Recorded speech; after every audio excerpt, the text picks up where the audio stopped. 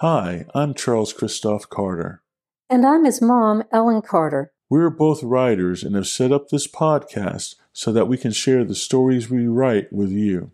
We'd like to welcome you to this week's episode of Serial Dreadfuls, your place to find original content covering everything from dark historical fiction to science fiction, horror, adventure, and the supernatural. If you like the podcast, please subscribe and leave us a review on iTunes. Thanks, it really helps.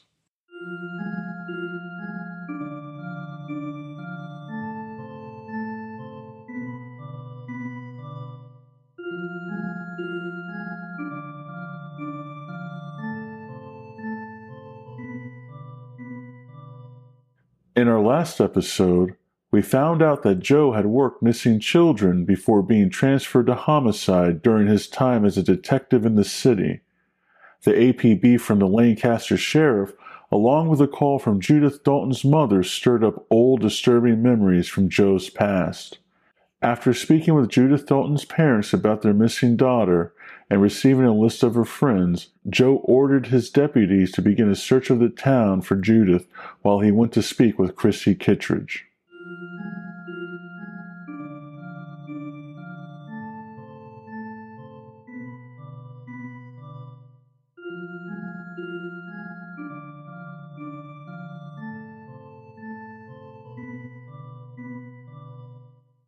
And now, without further ado, the next episode of Yardwork, written by Charles and Ellen Carter, narrated by Ellen Carter. Listener discretion is advised.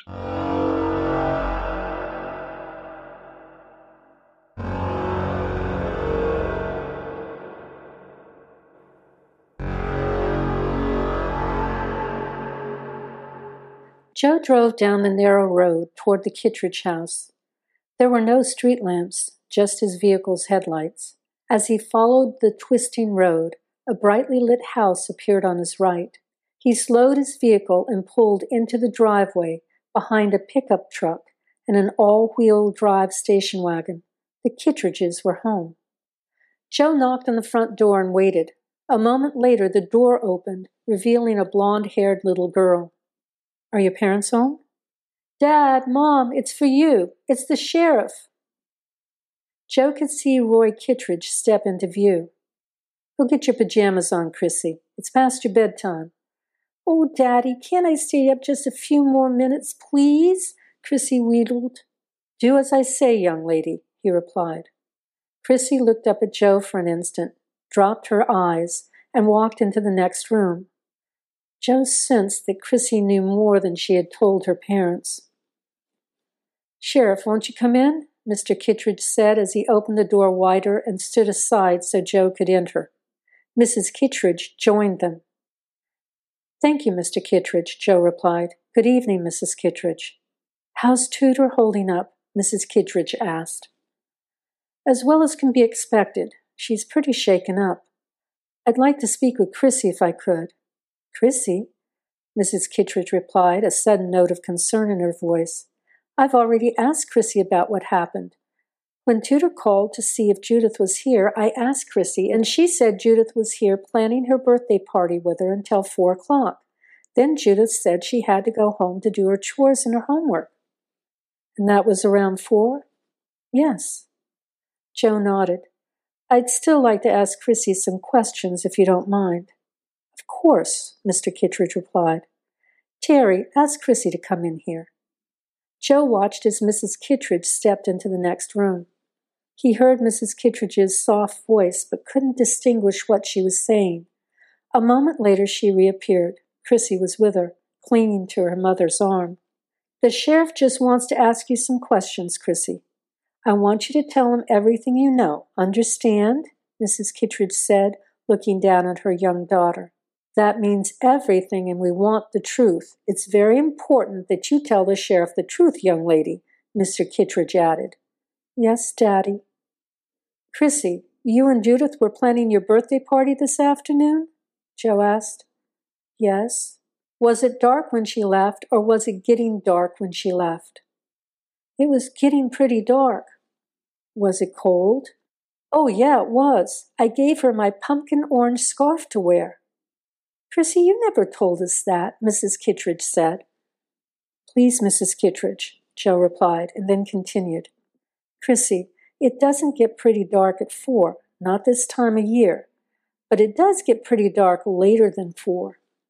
Prissy looked up at Joe. She hesitated for a few moments, looked down thoughtfully at the floor, and then looked back up at Joe. Well, she told me not to tell. She said she'd get in trouble, and then she wouldn't be able to come to my party. Young lady, Mr. Kittredge exclaimed. Please, Mr. Kittredge, Joe urged. Prissy, this is very important. Do you know what time it was when Judith left? Joe asked calmly. Yes, it was about 4:45. When Judith left your house, do you know what direction she went? Joe asked. Prissy looked up at her father and then down at the floor again. Is she going to get in trouble? Is she going to be able to come to my party? Young lady, you may not have a party, Mr. Kittredge began. Mr. Kittredge, please don't, Joe interjected. Prissy, it's very important. I'm trying to find Judith. But I thought she was at home, the little girl replied in surprise. No, Prissy, she's not at home, and her parents are very worried. I need to have you tell me exactly what direction she went when she left your house, Joe said. Prissy looked up at Joe. There were tears in her eyes. I told her to wait for Mom so she could drive her home, but she said she would get there too late, and her mother and father would be angry. I thought she was going to take the road, but I watched her from the window. She climbed the bank and went down the path through the woods toward the playground. Her father told us not to go there because of those coy dogs. Why didn't you tell us that before? Mrs. Kittredge asked. You could have saved everyone a lot of time. Because you didn't ask me, Prissy replied. Mrs. Kittredge slapped her hands on her own thighs in frustration and shook her head. Joe glanced at his watch. It was 8:30. She'd been missing for almost 4 hours. Where was she? Is there anything else that you can tell me, Prissy? No. He looked at the little girl. Thank you, Prissy. She's not going to get into trouble, is she? Prissy asked. I don't want her to miss my party. She won't get into trouble, Prissy. You did the right thing, Joe replied. Prissy, I want you to go get into your pajamas. I'll be up in just a minute to tuck you in. Okay, Mom. Mr. and Mrs. Kittredge waited until their daughter had left. What do you think happened to her, Sheriff? Mr. Kittredge asked. My God, Tudor must be beside herself with worry, Terry said, keeping her voice low. The kids around here play up there all the time. I can't imagine her getting lost in those woods. But it was dark. She could have fallen down, hurt herself, maybe even broken her leg, Mr. Kittredge said. She could be up there in those woods right now, cold, hurt and bleeding, crying for her mother, Mrs. Kittredge added. Roy, we have to do something. Sheriff, I can make a couple of phone calls and get about a dozen or so men out here within a half hour. Lord knows I'd want them to help me if I thought my little girl was out there. There were 20 men outside the Kittredge house, mostly neighbors, including Joe and his 6 deputies. He had had Eve contact Bill to tell him to forget making the calls. He needed him to help with the search. The Carnham brothers were there, Douglas and Donnie. They had brought their hounds with them and were busy letting the dog sniff a piece of Judith Dalton's clothing. Joe had divided the men into 2 groups. The search would encompass the 30 acres between the Kittredge house and the Dalton house a half-mile away. Barry Benoit, one of the last men to arrive, who had for the last 10 years taken the largest bucks in the county and had mounted in his study 3 heads from the largest male black bear taken in the last 2 decades, called out, Sheriff, 30 acres is a lot of land for 20 men to cover in the dark. It's like looking for a needle in a haystack, blindfolded. Barry, I know it's not going to be easy, but we have to try.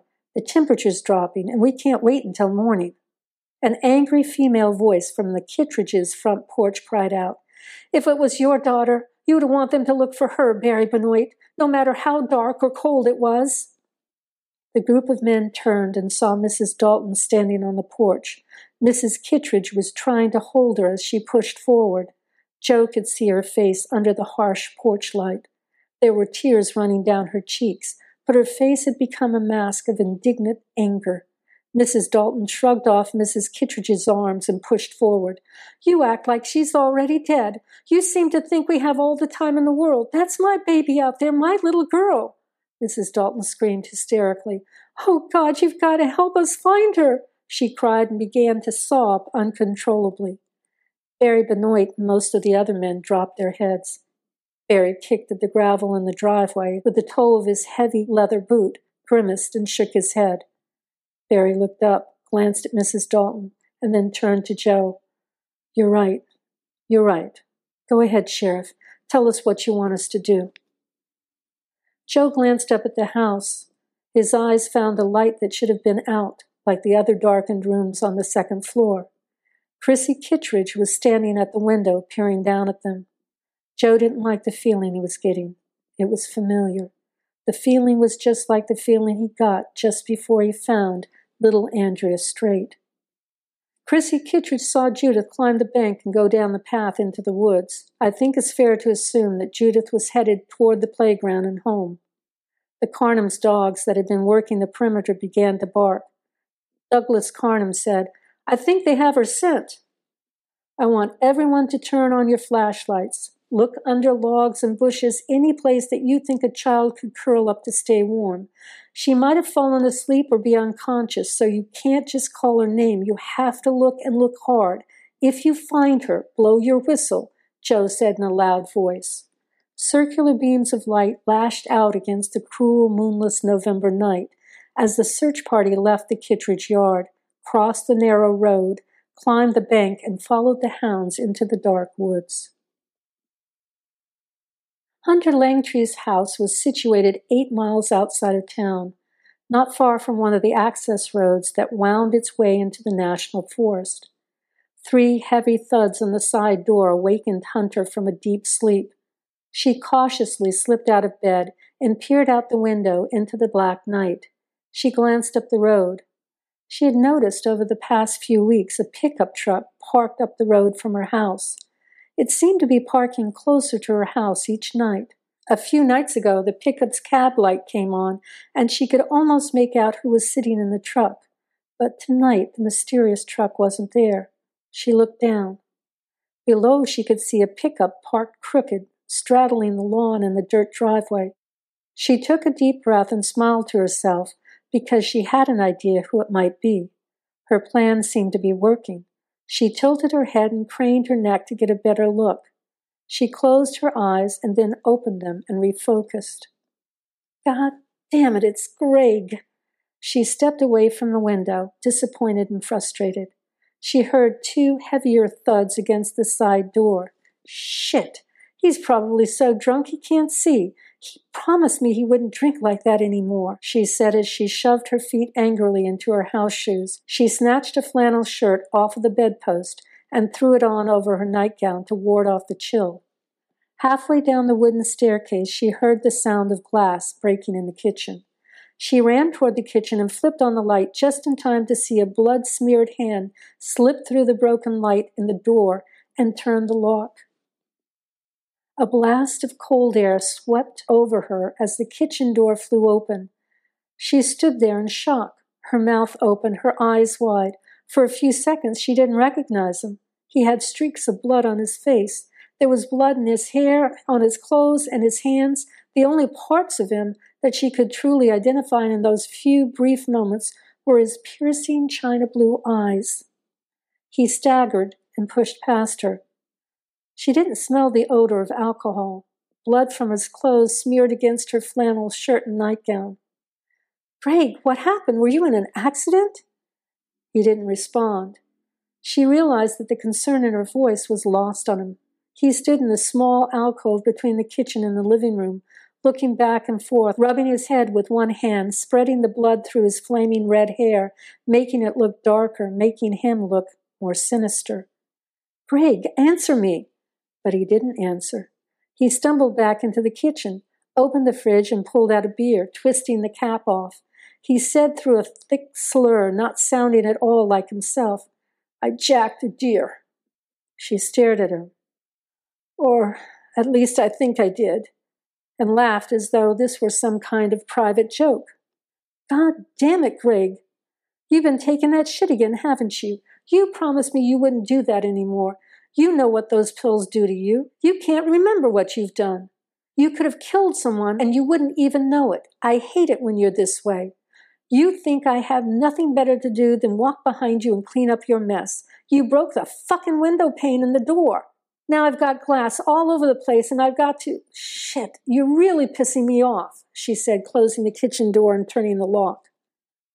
Hunter got the broom and began to sweep up the glass. She opened the kitchen pantry, rummaging around until she found a roll of duct tape, a piece of cardboard, a pair of scissors, and cut the cardboard into a small square, placing it into the wooden frame where the pane had been, securing it with the gray tape. "You're going to fix this fucking window as soon as you wake up tomorrow morning. Do you understand me, Greg?" She squatted down and finished sweeping the broken shards of glass up onto the remnant of cardboard. She walked over to the wastebasket and was about to dump it when she heard the sound of water splashing on the wooden kitchen floor. She turned around just in time to see Greg shiver a little bit. She hastily threw the cardboard and glass into the wastebasket and quickly walked around the kitchen table. Still holding the beer bottle by its neck, Greg stood just in front of the kitchen sink and finished urinating on the floor. "Oh my God, what the hell do you think you're doing? Greg, you're pissing on the floor," she said in disgust. Greg lifted the bottle of beer, swallowed deeply, and dropped it empty to the floor. "You son of a bitch, what's the matter with you?" she shrieked, hitting him with the broom. "What are you, an animal?" She swung at him again with the broom, but this time it wasn't like the first swing. This time it was bolstered by a growing anger, not just for urinating on the floor. It was for breaking the window, returning home high, for getting himself fired, for not being the man who had been watching her house, the man in the pickup, and for being a stupid ass. The broom landed hard against his back, making him stagger. Greg spun and pulled his hunting knife from its sheath and raised it toward her. There was still blood on the blade. Even under the incandescent bulb, the blade shimmered. "What are you going to do? Are you going to kill me too, Greg? Do you think you're still out there jacking a deer?" She stared into his china blue eyes. They looked as if they were devoid of all humanity. The boyish grin that had once attracted her to him now seemed sinister, evil. He took a step forward. She backed up quickly. For a moment, she thought he was really going to do it, but instead, he plunged the knife into the countertop, still staring at her, his eyes challenging her. He began to undress right there in the middle of the kitchen, letting his bloody clothes fall to the wooden floor, then staggered into the bathroom and slammed the door. She could hear him throwing up. Then the shower came on. Shaking from her experience, she walked into the living room. Mechanically, she opened the cast-iron door to the wood stove, stirred the embers, and shoved in 2 large pieces of maple. Deftly adjusting the damper, she waited a few minutes for the wood inside to begin to crackle. I've never seen that look in Greg's eyes before, at least not directed toward me. And he's never pulled a knife on me. That stupid son of a bitch could have killed me and wouldn't have known it. Her eyes began to well up with water. Controlling a man was easier if you didn't love him. And she hadn't loved Greg. He was just there as a buffer against the loneliness. After all, it was Bill she really loved and wanted. Greg was just a pawn to make the man she really loved jealous, to make him so crazy that he would finally leave his wife and marry her. Somewhere along the way, though, she had let down her guard, grown closer to Greg than she had planned, almost forgotten why he was there. She was even beginning to think that she could fall in love with Greg. But tonight changed all of that. How could she have been such a fool? How could she have lost sight of her own plans for her future? Greg was never supposed to be part of her life. If she were truthful with herself, she would have to admit that the only reason she had connected with Greg was to make Bill jealous until he saw things her way. But tonight, she finally saw Greg for what he really was, an animal out of control. For the first time, she felt physically afraid of him. His actions tonight had shown her that he was a liar and couldn't be trusted. She couldn't allow him to stay. Tears born of fear and frustration trickled down her face, and she wiped them away with the tips of her fingers. She heard the bathroom door fly open. Greg stumbled into the living room, wet and naked. He pushed past her and collapsed onto the overstuffed couch. Almost instantly, he was asleep. She looked over at him. "You stupid bastard," she said, incensed. "That's right, sleep. This will be the last time I clean up your mess." She stared at him and then returned to the kitchen. She looked down at the puddle of urine that Greg had left on the floor. "You're nothing but a goddamned animal," she swore in disgust. She got a bucket of soapy water and a mop and cleaned up the urine. When she was done, she pulled his pants from the pile of bloody clothes and took out his wallet. There was $500 inside. She put the money in her flannel shirt pocket and placed the wallet on the counter. She returned to the living room, stood over Greg with his clothes in her arms, looking down at him. "You don't know what you've done." She took the clothes and returned to the stove. Holding his clothes under one arm, she used her free hand to grasp the poker, flipped a latch and opened the stove door. She used the poker to adjust the wood, stirring up the embers, making the wood burst into flames. Hunter threw his pants in first. "This is for being an asshole," she said, feeling steadier now that her fear had given way to anger. His bloody shirt was next. "And this is for breaking my window, you stupid bastard." His $400 goose-down coat swiftly followed. "You promised me you were through with those pills. This is for breaking that promise and threatening me with that knife," she swore as she shoved the bulky green coat into the wood stove and slammed the iron door shut. There was a tinkling sound like grains of rice being dropped onto fragile crystal. The stovepipe began to tick as it rapidly expanded. It started to turn red. Suddenly there was a roaring. She could hear the flames rush up the stovepipe and into the flue. Hunter stepped back, suddenly afraid that the chimney had started to catch fire. She held her breath. After a few minutes, the roaring began to subside. She went to the kitchen and came back with his bloody boots and wallet. She threw his boots in one at a time. She held the wallet in her hand, rubbing her thumb over the soft brown leather as she stared at the wood stove's black cast iron door. She thought about the last few weeks Greg had spent with her after he'd been fired from his job at the mill. They were hard weeks, disturbing weeks. This was not what she'd signed on for. Greg Vivian wasn't the man she wanted or loved. Why was she doing this? Why was she involving herself in this charade? Why was he still in her life, in her house? In her mind's eye, she saw his face again, saw him holding that knife, saw the glimmer of the sharp blade he'd threatened her with. He was high on drugs, out of touch with reality. How long would it be before he got so high that he actually went through with it, before it ceased to be a threat, before he killed her? If not tonight, then perhaps some other night when he got totally wasted again on those damn pills. She looked down at the wallet in her hand. She opened the door to the wood stove. She decided that Greg Vivian had to go. She threw the wallet into the fire.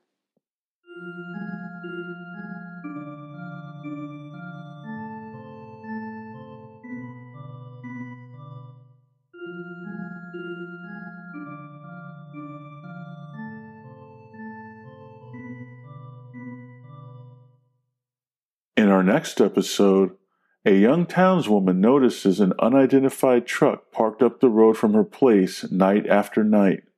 Who owns the truck, and what is its driver up to? The search party enters the woods and begins searching for Judith Dalton. What will they find?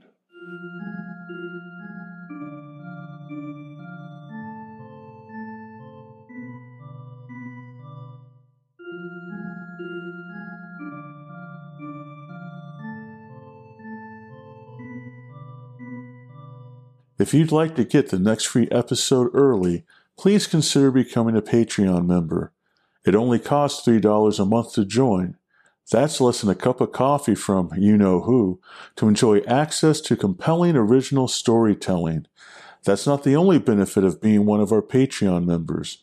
In addition to early access to free episodes, only our Patreon members will have access to each new weekly episode of the second half of each book after the free portion of the book is over. And that's not all. Our Patreon members will also be treated to our periodic commentary, as well as having access to the entire back catalog of our episodes as our podcast goes forward. So please, click the link in the show description now if you're interested in becoming a Patreon member. Also, please note that you can follow us on Twitter at @SDreadfuls. We will use Twitter to make any announcements concerning the podcast, like letting you know when the free portion of a book is about to end and when a new book will begin. We'd like to thank you for listening to Serial Dreadfuls. As always, if you like the podcast, please subscribe and leave a review on iTunes.